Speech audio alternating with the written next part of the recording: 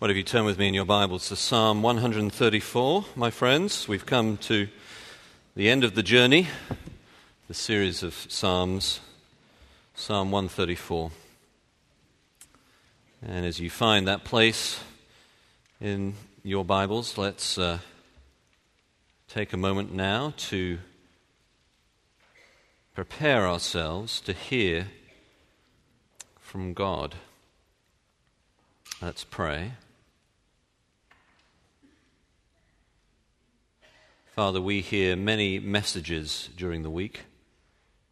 We hear messages on TV. We get many text messages, emails. We have people teaching us things in one medium or another, web pages, at school. Father, rarely do we have the opportunity as one group to hear you. Help us to be ready, to come with expectation, to hear from the living God through His Word. Father, for we pray it in the name of your dear Son, Jesus. Amen. So, my friends, let's then look at Psalm 134 and listen to God's word. Come, bless the Lord, all you servants of the Lord, who stand by night in the house of the Lord. Lift up your hands to the holy place and bless the Lord. May the Lord bless you from Zion, He who made heaven and earth. Well, as we come now to the last in this series on the Psalms of Ascent, I hope that immediately you are conscious that for the psalmist, the end of the journey is a good place to be. Often we start out on a path or a career or along some trajectory of life, and as we come to the end, we have a sense of disappointment that it is not as good as we had hoped it would be.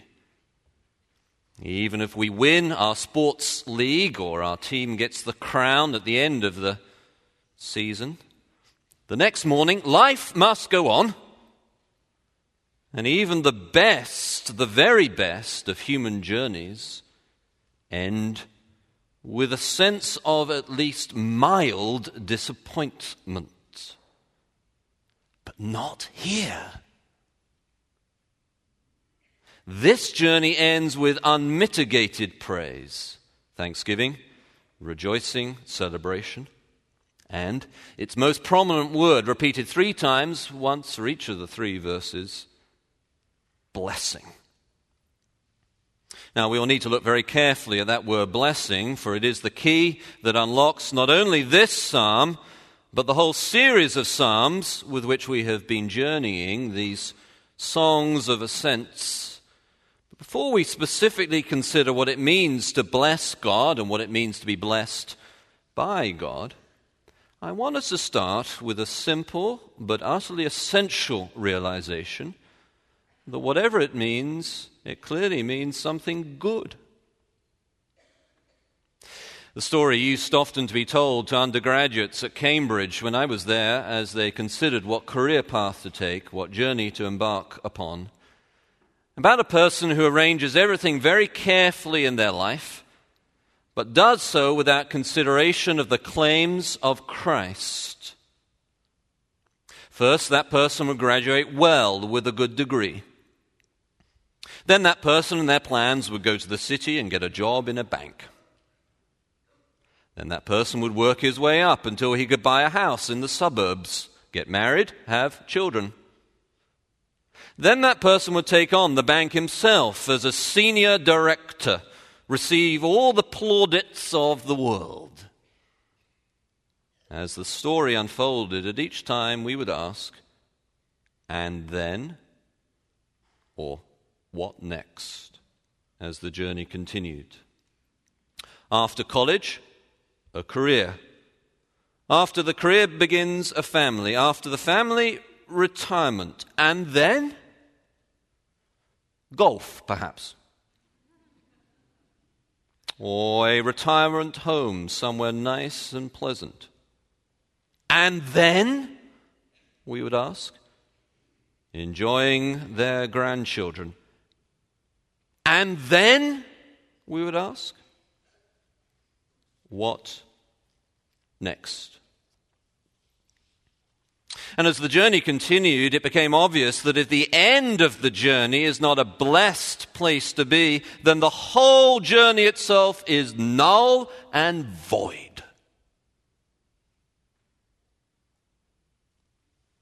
And so I want you to notice that this passage, right at the start, as we just begin to introduce its main theme now, that this passage is showing us that the end of the journey with God is a place of unmitigated goodness. There is no disappointment here, not a whiff, not a particle, not a nano-minuscule moment of disappointment. The person who follows this gospel journey on their pilgrimage with God through their life will end that journey with unmitigated, unparalleled, untarnished, complete and utter blessing. So as we just introduced this passage, I want us to realize that this passage is simply telling us that life with God ends well. Other lifestyles may accumulate more temporary plaudits and more possessions, but a life with God is one that ends well, and as Shakespeare put it, all is well that ends well. The person who wins the race at the end of the race may not have been able to stop halfway round in a leisurely fashion, but the fact that they win the race at the end, that makes any suffering or difficulty along the path more than worth it. By contrast, this psalm implicitly is showing us a life that does not end like this is not a journey worth following. It is not worth living a life where you are frightened of death or of the judgment to come, or you are unsure what today's activity will bring you tomorrow as one day you face the living Lord. Instead, the psalm is saying, come on this journey. The journey of God, the journey that leaves behind the fake and the nominal Christianity, to embark on a journey of radical discipleship, following Christ wherever he calls. For this psalm, the end of the journey tells us that journey ends well. Now that is the feeling of the psalm. Celebration. We have arrived. It is coming to the last homely house, and realizing therefore that the journey through the wilds was definitely worth it. But of course, the question that occurs once we have made these immediate observations about what a good end to the journey this final psalm in the Psalms of Ascents describes for us, the question then is, what is it that makes it so good? What is it that makes following the Christian path, the way of the pilgrim seeking first the kingdom of God, what is it that makes the journey so good by ending so well? And here we come now, having introduced the theme of the psalm of ending well, to the 3-time repeated word blessing and the central proposition of this psalm. This psalm has as its main proposition that a life lived for God ends well because that is a life that blesses God and a life that is blessed by God. So then, my friends, first, a life that blesses God. And this point describes, you'll see, the first two verses of the psalm. Both of those verses urge us to bless God. Come, bless the Lord, all you servants of the Lord, who stand by night in the house of the Lord. Lift up your hands to the holy place and bless the Lord. Now, I want you then to picture what is going on in this moment of celebration. Picture then the pilgrims arriving after their journey at the temple late at night. They've been traveling all day, and now they arrive at night, and they call upon those who are serving in the temple to rejoice with them that they have arrived. See, we know that the temple was never left unattended. It tells us that in 1 Chronicles chapter 9, verse 33. And you see, there are always servants of the Lord present, tending to the temple and assuring its proper condition and readiness for the great services of the next day. Pilgrims who have just arrived call out then, "Come, bless the Lord," to those who are serving in the temple, urging them to not simply go through the motions of tending to the ceremonies of the temple, but to be focused instead upon blessing God as they do, as John Calvin puts it in his commentary. To stand in the temple was a euphemism for ministering in the temple, because the priests stood as they administered the sacrifices. It was common to lift up hands in prayer and praise, and so both pilgrims and priests are urged to raise their hands and bless the Lord. In the New Testament, those who are Christians are all priests, for we have access to God through the great high priest, Jesus Christ.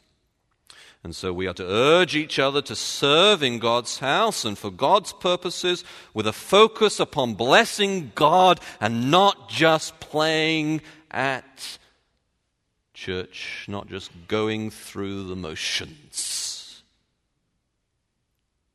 Now, before we illustrate and then apply this point, that a life that is lived for God blesses God, and therefore is a life that is to be pursued above all else, that it ends well and therefore is living well throughout life. Before we do that, illustrate and apply it, we need to be clear what it really means to bless God. How can we humans bless God? How can an inferior person, a subject, bless a superior person, a king?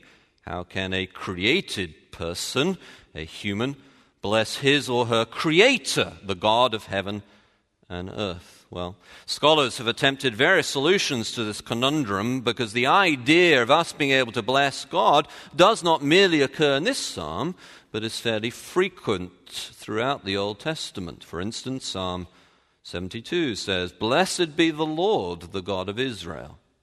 Or Genesis 24, "Blessed be the Lord, the God of my master Abraham, who has not forsaken his steadfast love and his faithfulness toward my master." How can this be?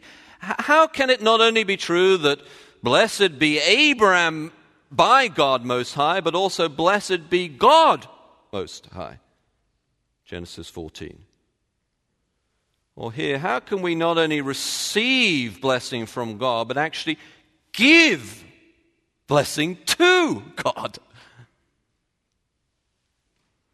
Perhaps we need to ask another question. What does it actually mean to be blessed?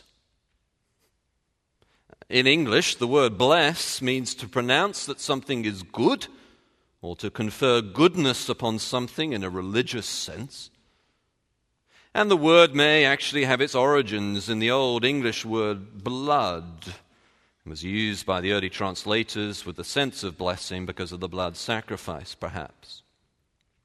A benediction, frequently used as a synonym for blessing, well, that word means a good saying, coming from the Latin root, meaning to say that something is good or well. In Hebrew, the word here for blessed may have the root meaning to kneel before something or someone, though not all agree with that derivation. Perhaps it is simplest to say by analogy that this word blessed, often used of us blessing God and of God blessing us, this word blessed functions somewhat similarly to when we say that we speak to God and God speaks to us. When we speak to God, we are speaking, and we speak human words necessarily. So when we bless God, we are blessing and give human blessing necessarily. When God speaks, he speaks God's words, utterly pure, without any error at all. And when he blesses, he gives God's blessing. And so the blessing of God by humans is a human blessing that God is good, a human declaration that God is good. And so what the pilgrims here are urging the priest to do, come bless the Lord, and what they themselves will do, lift up your hands to the holy place and bless the Lord. What is that? It is to live a life, to utter words and do deeds in such a way that make it clear that God is good. They are being urged to live a life that honors God, to live a life that focuses upon God, to live for God, to say by their words and deeds that God is good, that he is blessed. They are not adding to the divine, eternal, complete, sufficient blessedness of God in his own infinite person. No, they are not adding to that. They are witnessing to it. They are declaring in their own experience, through their journey, that they have witnessed that a life lived for God is the happiest kind of life. They are blessing God that he is blessed and worth living for. It is their witness, their declaration, their blessing. Now, I am going to illustrate and apply this point about us blessing God, but there is one final aspect of this which very briefly we need to clarify, which is whether the hands lifted up in praise to God are mandatory, required, exemplary, to be an example to us, or specific to this context here. Well, it is fairly clear in the Old Testament that different body positions were used in worship. Kneeling, falling flat on the face, even dancing in the case of King David. Standing, lifting up hands, bowing the head, taking off sandals as we think of Moses. To indicate reverence and awe and joy towards God. Now, this is not because a certain body position, hands raised high or low, is a necessary requirement. Kneeling or standing or sitting or falling down in worship, that these are required, or one of them is required more than the other. It is that when we realize how blessed is God, being ourselves psychosomatic units, as a psychologist might say. That is, people who are not only souls, but bodies. And whose soul disposition, whose feelings influence their body positions. That then, when we truly and honestly bless God and say, "You're worth it," this will no doubt influence what we today call our body language. Just like when someone scores a touchdown, you pump the air. So they are lifting up their hands. Some people indicate their excitement in other ways, or their commitment in other forms, standing or kneeling or sitting with concentration, leaning forward in their seats on these nice, cushy new seats. or a little hand raised surreptitiously behind a hymnal. As long as it is not distracting to others, for that would defeat the purpose of honoring God, wouldn't it, by inadvertently drawing attention to yourself. And of course, there is a difference between private worship and congregational public worship in this regard. Public worship requiring more decorum and sensitivity to the tastes and presence of people of different personal dispositions, if we are not all to be cookie-cutter exact images of each other. Now let me illustrate what it means to live a life that blesses God like this. When the great Bible commentator Matthew Henry came to the end of his life, he blessed God in this way. Would you like to know where I am? I am at home in my Father's house, in the mansion prepared for me. I am where I want to be. My sowing time is done, and I am reaping. My joy is the joy of the harvest.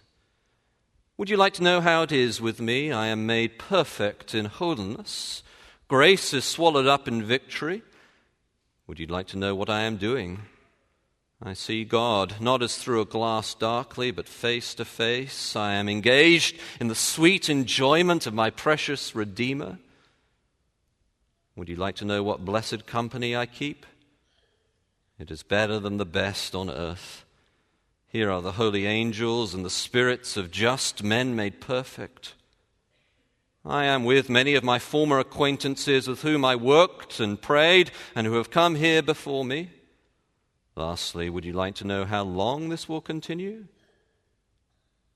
It is a dawn that never fades. After millions and millions of ages, it will be as fresh as it is now. Therefore, weep not for me.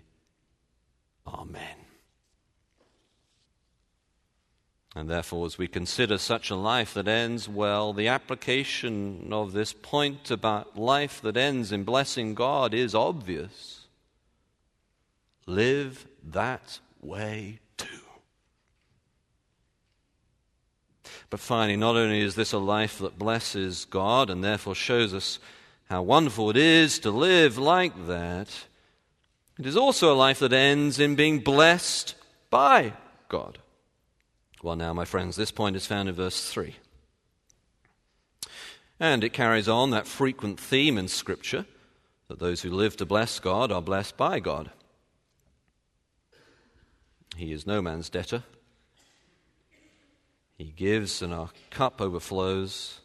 So verse 3, may the Lord bless you from Zion, he who made heaven and earth. So, the very creator of all, he who made heaven and earth, the whole universe in all its magisterial scope, he blesses us.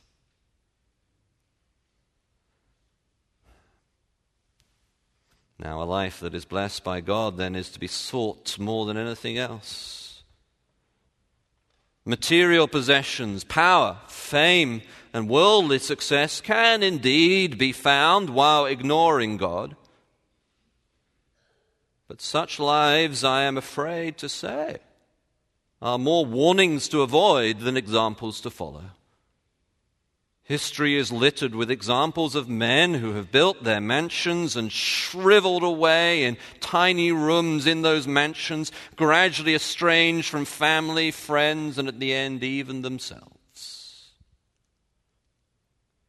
It was Charles IX who had ordered the St. Bartholomew's massacres, who said at the end of his life journey, "What blood, what murders, I know not where I am. How will all this end? What shall I do? I am lost forever, I know it." But a life that is blessed by God, that is a life that is worth living and pursuing and going on that journey together with all our passion and energy and time and commitment, everything we can muster, for we can see that it ends with God's blessing, Creator of heaven and earth, on us as the journey is completed. Now, the blessing here is the beginning of the famous priestly blessing from Numbers chapter 6 that reverberates throughout all of these Psalms of Ascents. The Lord bless you and keep you. The Lord make his face shine upon you and be gracious to you. The Lord lift up his countenance upon you and give you peace. Now then, to be blessed by God, what does that mean? It means to be then in the covenant of God, of the people of God, and recipient of the favor of God out of Zion, his holy people. God's blessing is his salvation, his presence, his help, his love. Ultimately, him himself. The blessing of God is that God blesses you that you have God, the maker of heaven and earth, God for you, not against you. God's blessing is ultimately God and enjoyment of him. How can we humans receive such a blessing?